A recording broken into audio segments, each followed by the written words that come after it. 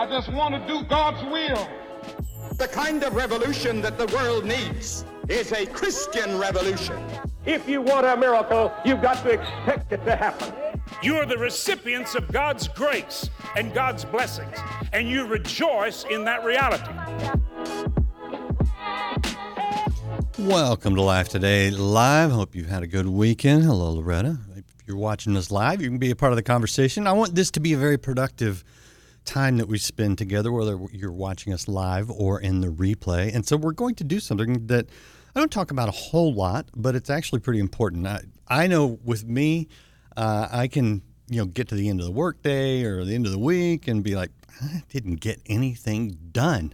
I'm just sometimes, I'm just not really good at time management, and that's actually an important thing. And if you learn to master it, it just brings a lot of productivity and a lot of peace, and can actually give you a little spare time to do things that you enjoy a little bit more. So we're gonna dive into this nuanced topic of time management, and in order to do that, as always, I go to someone who knows a lot more about it than I do. And my guest today has written a book called In Good Time. Her name is Pollock Michel, and she joins us today to let us know why this is important and how we can be better at it and good stewards of whatever time the good Lord gives us on this earth. Jen, great to have you on Life Today Live. Thank you so much, Randy. Great to be here.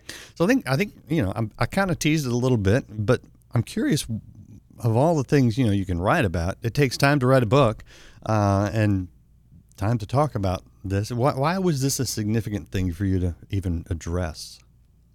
Yeah, well, I talk about in the book that I've sort of been a time management nut, really, for the last 30 years, just reading every book that I can get my hands on to help me figure out how to get more done, how to maybe have more peace as I'm getting things done. I have 5 children. I've been writing, this is my 5th book, so I've been doing that as well. And so I'm just always looking to how I can, make the most of my time. And I've also thought that really has felt like a biblical imperative. We can go to places in Paul's letters where he says, make the best use of your time. The days are evil, redeem the time.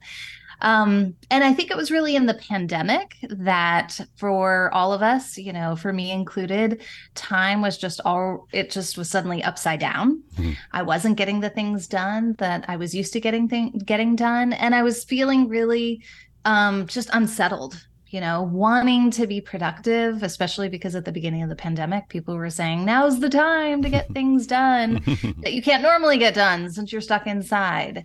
And that's really when I started to think maybe more deeply about some of the messages about time that I had inherited or imbibed, or just, taught myself or learned over the years, and just really matching that up with scripture and thinking about what God really had for me and my time. What were the priorities for the kingdom of heaven coming on earth today? What now? Were you in Canada during the pandemic? Yes. You were. So you really were stuck inside. Sit down. We were stuck inside for like an hour a week. A year and a half. Yeah, we were. Toronto, I think, had the longest lockdown in North America. Jeez. So quite a different experience. Yeah, we went hiking in Utah during the pandemic. It was great. It was a lot of fun. So what are maybe some of the things that a lot of us do, maybe that you find yourself doing, that are not good management principles for our time? Yeah, well, I think one of the things that probably a lot of us are familiar with is we complain about busyness, but we choose it too.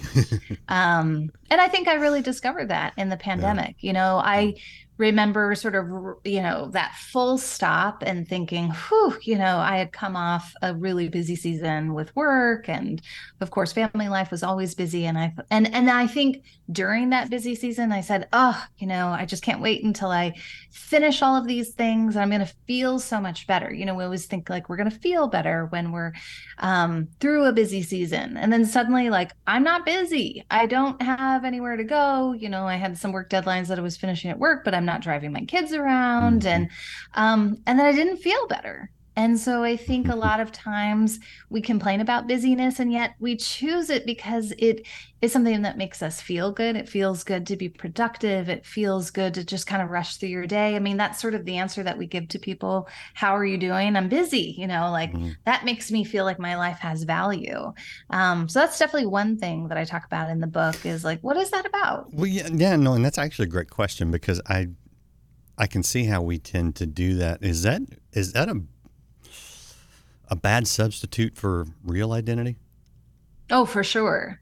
For sure. I mean, I think we could pretty much say that, whenever we're finding our identity in anything other than what Christ has done for us and who we are in Christ, then we're on the wrong track. Yeah. And busyness is so much about the self, it's about self-sufficiency. It's about self-congratulations and self-accomplishment. And I mean, not always, there are ways to be busy that I think can be very fruitful for the kingdom, but it's certainly not the kind of busyness that's orienting my worth towards those things. Yeah. This was a good day because I got a lot done. Well, I mean, how do we know if the things we got done were the right things to be done? Right. And sometimes, the best thing to be done, at least one day out of 7, is to rest. And I think Sabbath is certainly a practice that kind of forces us to think about, where do I root my identity? Yeah. And I think that dovetails directly into priorities.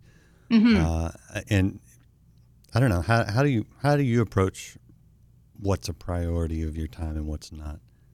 Yeah, I mean, this is such a good question. I think we look at Jesus saying, seek first the kingdom of God and his righteousness, and all these things will be added to you. But for your life, Randy, and for my life, and for somebody else's life, seeking first the kingdom can look a lot of different ways. You might be in a season, and I think this is one thing that I talk about in the book is that, we can have kingdom priorities, but they can manifest themselves very differently depending on the givens of our lives. So, you might be, in media as you are in preaching and ministry, and I might be home with my children, or my husband, for example, has always worked in the business world, or maybe you're a student, or maybe you have chronic illness, and the pace and the rhythm of your life and the kind of output of your work is just totally different because you are struggling with a health issue. And so that's why I think having that kind of just interrogating, like, what are the priorities that God has given me? I really think that is a question that requires a lot of wisdom and personal discernment. How are we giving our lives away? I mean, I think it's always a giving away of our life. And that's certainly a countercultural message when you look at the time management books and just kind of the whole industry. It's so much about like, how do I get more time for myself? And so I think something that's super countercultural when we think about time in relationship to the kingdom of God is that, okay, we have to believe in one sense it is scarce because we're human beings. And then in another, God's going to equip us with everything good to do his will. So if he's calling me to do something, there will be enough time to do it. So these questions they're complicated. Yeah, well, it sounds like you're kind of suggesting that one of our priorities should be investing our time in other people in some capacity. Absolutely. And I think that's one of the learnings that I did in the course of writing the book was just, this was actually not my original idea. I read a book by an academic called Counterproductive by Melissa Gregg, and she was just looking at time management as just a very individualist kind of ethic. It's so much about what do you want to get done? What are your priorities, your ambitions? And I think all of us kind of realistically know that the only way to gain more time is to hoard it, protect it, keep interruptions at bay. And that's just not the kingdom life. I mean, even the creative life, the writing life requires a lot of quiet and solitary time. And yet, I don't get to cordon my life off from interruptions. I mean, not if I'm living in the manner of Jesus Christ, who somehow, moved through his days and it never seemed as if he was taken off course, even when people were sort of interrupting him and, asking him to do things that maybe weren't on the agenda for the day. This woman who comes to touch the hem of his robe, and he's on the way to heal Jairus's daughter. And yet somehow he's sort of living and moving in this world where there's enough time. And there's this sense of like calm and peace, like whatever comes my way. Lord, Father, if I'm here to do your will. And I think that's the peace that is available to us through Jesus.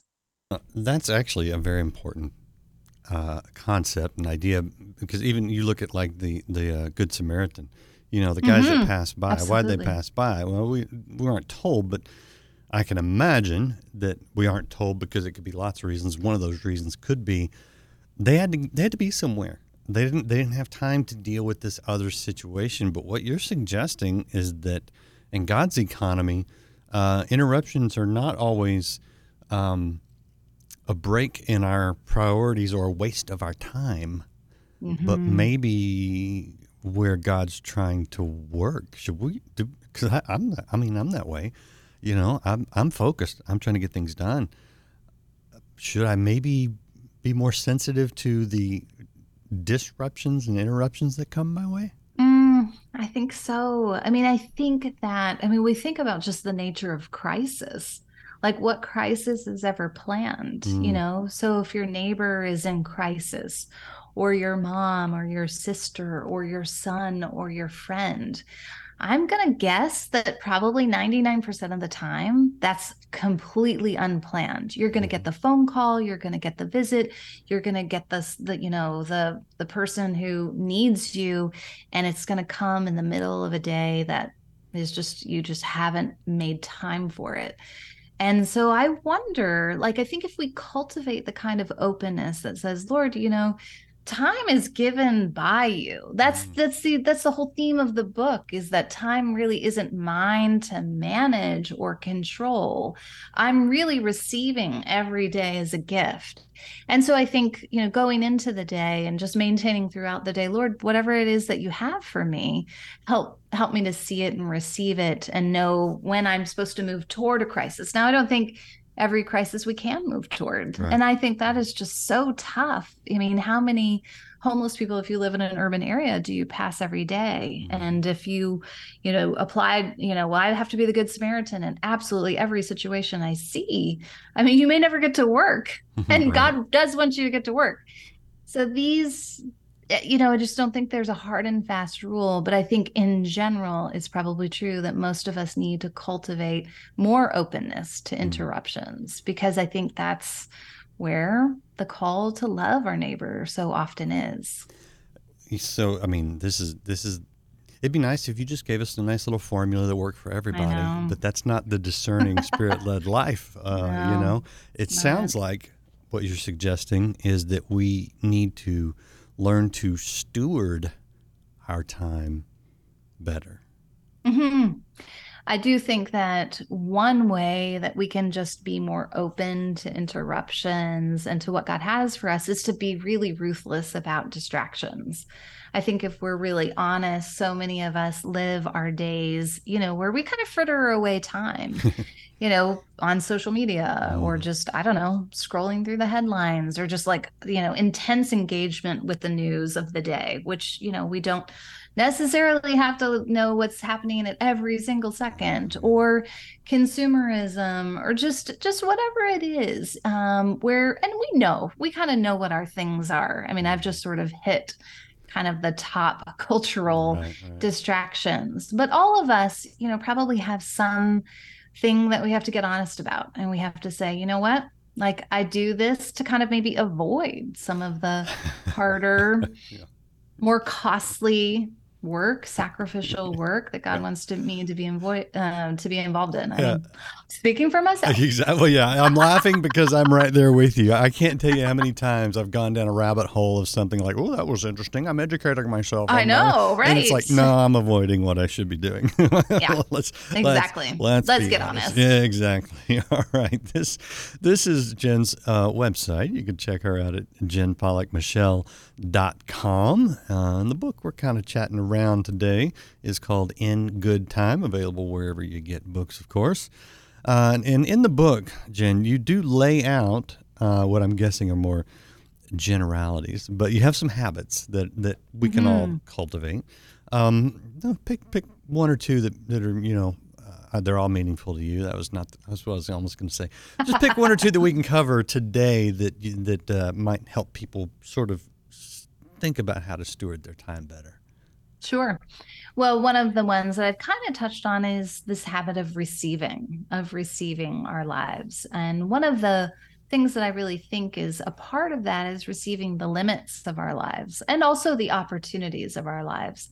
I think one thing that can happen with time management is, just think about the most recent time management article you might have read or book. It's just this kind of like, here are 5 steps to getting more out of your day. And it never takes into account, do you have young children underfoot? Do you have a chronic illness?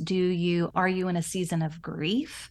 Do you have, these responsibilities that are super onerous? Are you working 3 jobs to pay the rent? And so the givens of our lives, receiving the givens of our lives and just really receiving them from God, knowing that whatever limit we have, like we often fight against them. I mean, I think that's been true for me in time. I've always wanted to sort of just say like, well, I can get a lot done. Maybe I'll just get up earlier. Maybe I'll write better list. Maybe I'll get a better app. And I think in midlife, I'm getting a little bit more realistic to say, I just have to receive my life. Some of my friends have fewer children, or maybe they have more children, or maybe they have less help or more help, and so it's not helpful for me to compare my life to another person's, but to really receive my life from the Lord and be asking that question, God, what do you have for me? And what can I offer of my life back to you?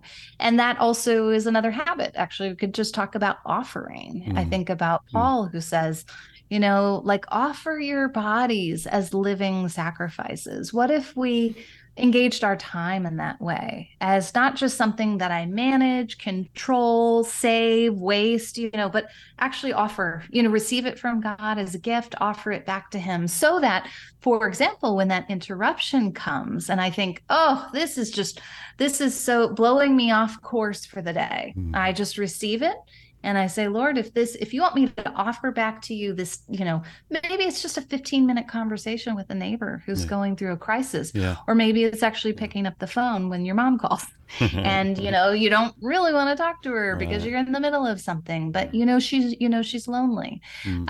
So receive and offer, there's enjoy too. It's not just all about, the hard things that we have to do in life and the sacrifices, but I think joy is a theme of the gospel. And so to imagine, one of the cool things that I learned in my research is just that when we're experiencing the most joy is actually when time slows down for us. It's like and we all know that, right? Like where you've been in a moment and before you knew it, friends were over for dinner and 5 hours have gone past and you've been sitting around the table enjoying yourself so much. Imagine that God himself, who is the giver of all things that are good, every good and perfect gift comes from him. He's the giver of joy.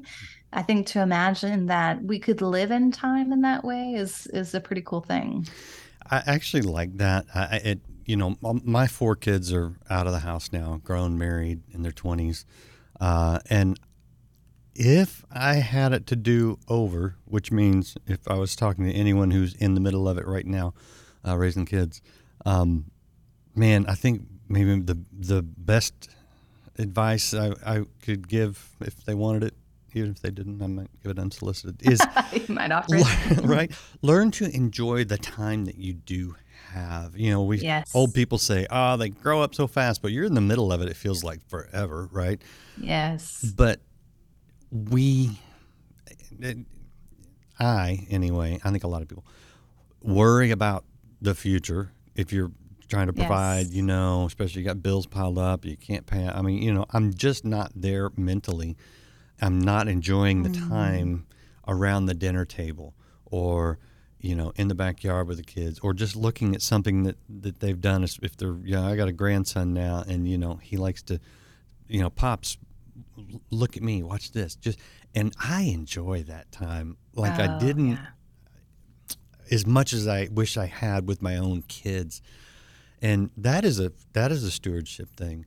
Yes. And learning to live very much in the present, and not stress out about the things of the world. They'll take care of themselves. You know, it's like, you know, learning to not stress. I don't know. I think a lot of people have what you call time anxiety. Yeah.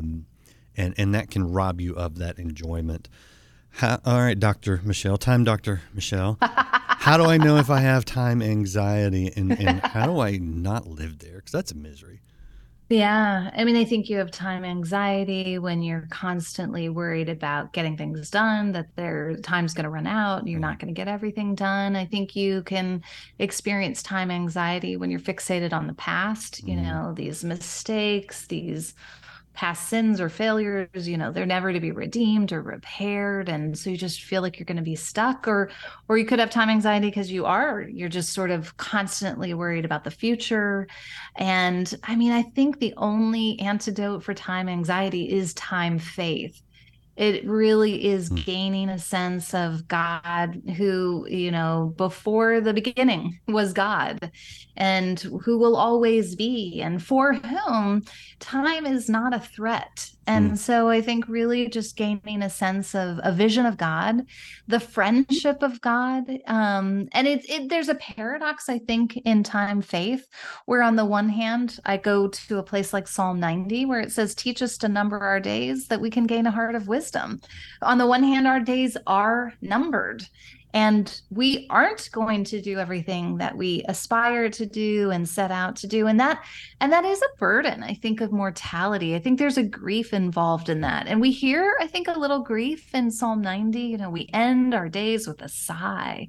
There's a sadness there. And yet we're lifting our eyes to the God who, you know, made the world, and we'll live with him in eternity. And I think that eternal hope that we have in Jesus, I think, it's meant to deliver us from time anxiety. That time is going to run out in this life. And yet, like, as soon as the curtain closes on this life, it's going to open into a world where there will be no more sorrow and sadness and grieving. And then time is like actually going to be a thing of the past, I think, because we know that even just the markers of time in the new heavens and new earth, like the sun's never going to set. How are we even going to count the days, right? And so I think the griefs of time, are even those griefs themselves, will be put away. So I think, you know, it's like that simple Sunday school answer, like any question you ask, you just say Jesus, Jesus. And I think that's true even with time anxiety. How do we move toward Jesus? You know, his resurrection is the promise, that sure promise of the life to come, where we'll live without the grief of time. Yeah. Great thing to discuss and talk about. I wrap my brain around that. You know, I know, I ultimately, can't it's either. like, so, but I can rest in the faith that, you know, God knows what he's doing. He's a good God, you know. So for here, I'll focus on what you talk about, which is in good time. And what is good in good time? What there's got to be a goodness in my time that I'm striving for. How would I even frame that, you know, as I look back on my day or at what I'm doing now? Is this really good? Well, I can tell you one of the stories that I kind of thread through the book is the story of my friend, my age, 49, who was diagnosed with metastatic breast cancer early in the pandemic. And I remember the first blog post that she sent, you know, to friends and family. She said, I mean, it's, you know, stage 4 metastatic breast cancer, like it spread into her bones. And so she's trusting that, sure, God can do a miracle. But she said, if even I could just get more time. I'm praying for more time. Like I'm praying for therapies and treatments that could give me more time. And so when you talk to someone like that, like time is good. Time is so good. And I just want to put myself into those shoes. I pray that it doesn't take a terminal illness or some horrific crisis to make me realize that every time I wake up in the morning and I take the next breath, that is a gift. It is a good gift from God. And there's even a paradox as I think about Paul. It says it's like it's good for me to be with you, but oh, how much better if I were with the Lord. So in one sense, it's like, yeah, I mean, time in this mortal life, it's a waiting game. We're waiting to be with Jesus. But the time to, like you said, even enjoy the people that we love, our families, our friends, the time to love our neighbors, to love the world, to bear witness to the eternal hope of Jesus Christ. Like these are incredible gifts and we're not worthy of them. I mean, that's the thing, is that we're not worthy of them. And so I think that makes time good. It just because we don't earn it for ourselves. I don't go to bed at night and then earn the next day because I had a great day. The crazy thing is like I can have a terrible day and I can be a real jerk. And then the next morning, like there it is again, the gift of a new day. And so I receive it as good. Yeah, that is good. This has been a good time to talk and really think about some of these things. I like this is a good sort of self-examination and maybe tweaking of getting rid of some of the noise and focusing on the important things. It's good. Anything you want to add before I let you go? I appreciate your time. I'm not trying to make jokes here, but it's been a good time. So thank you for that. It has been a good time. I'm appreciating your invitation. So thank you, Randy. Absolutely. I appreciate all you guys out there watching. If you want to, let someone else know, hey, this really challenged me. This helped me prioritize. This helped me focus. This helped me live in the present and invest my time better. Hit the share button. And you can always check out Jen's website. It is jenpollockmichel.com. Looks just like this. And as always, if you haven't liked, followed, or subscribed, please do that. And come back. I've got more great conversations, great guests coming up here on Life Today Live. We'll see you again next time. The same for you, the same for every man, Jew and Gentile and Mohammedan, whether they believe it or not. We float on this vast, limitless sea of divine mercy.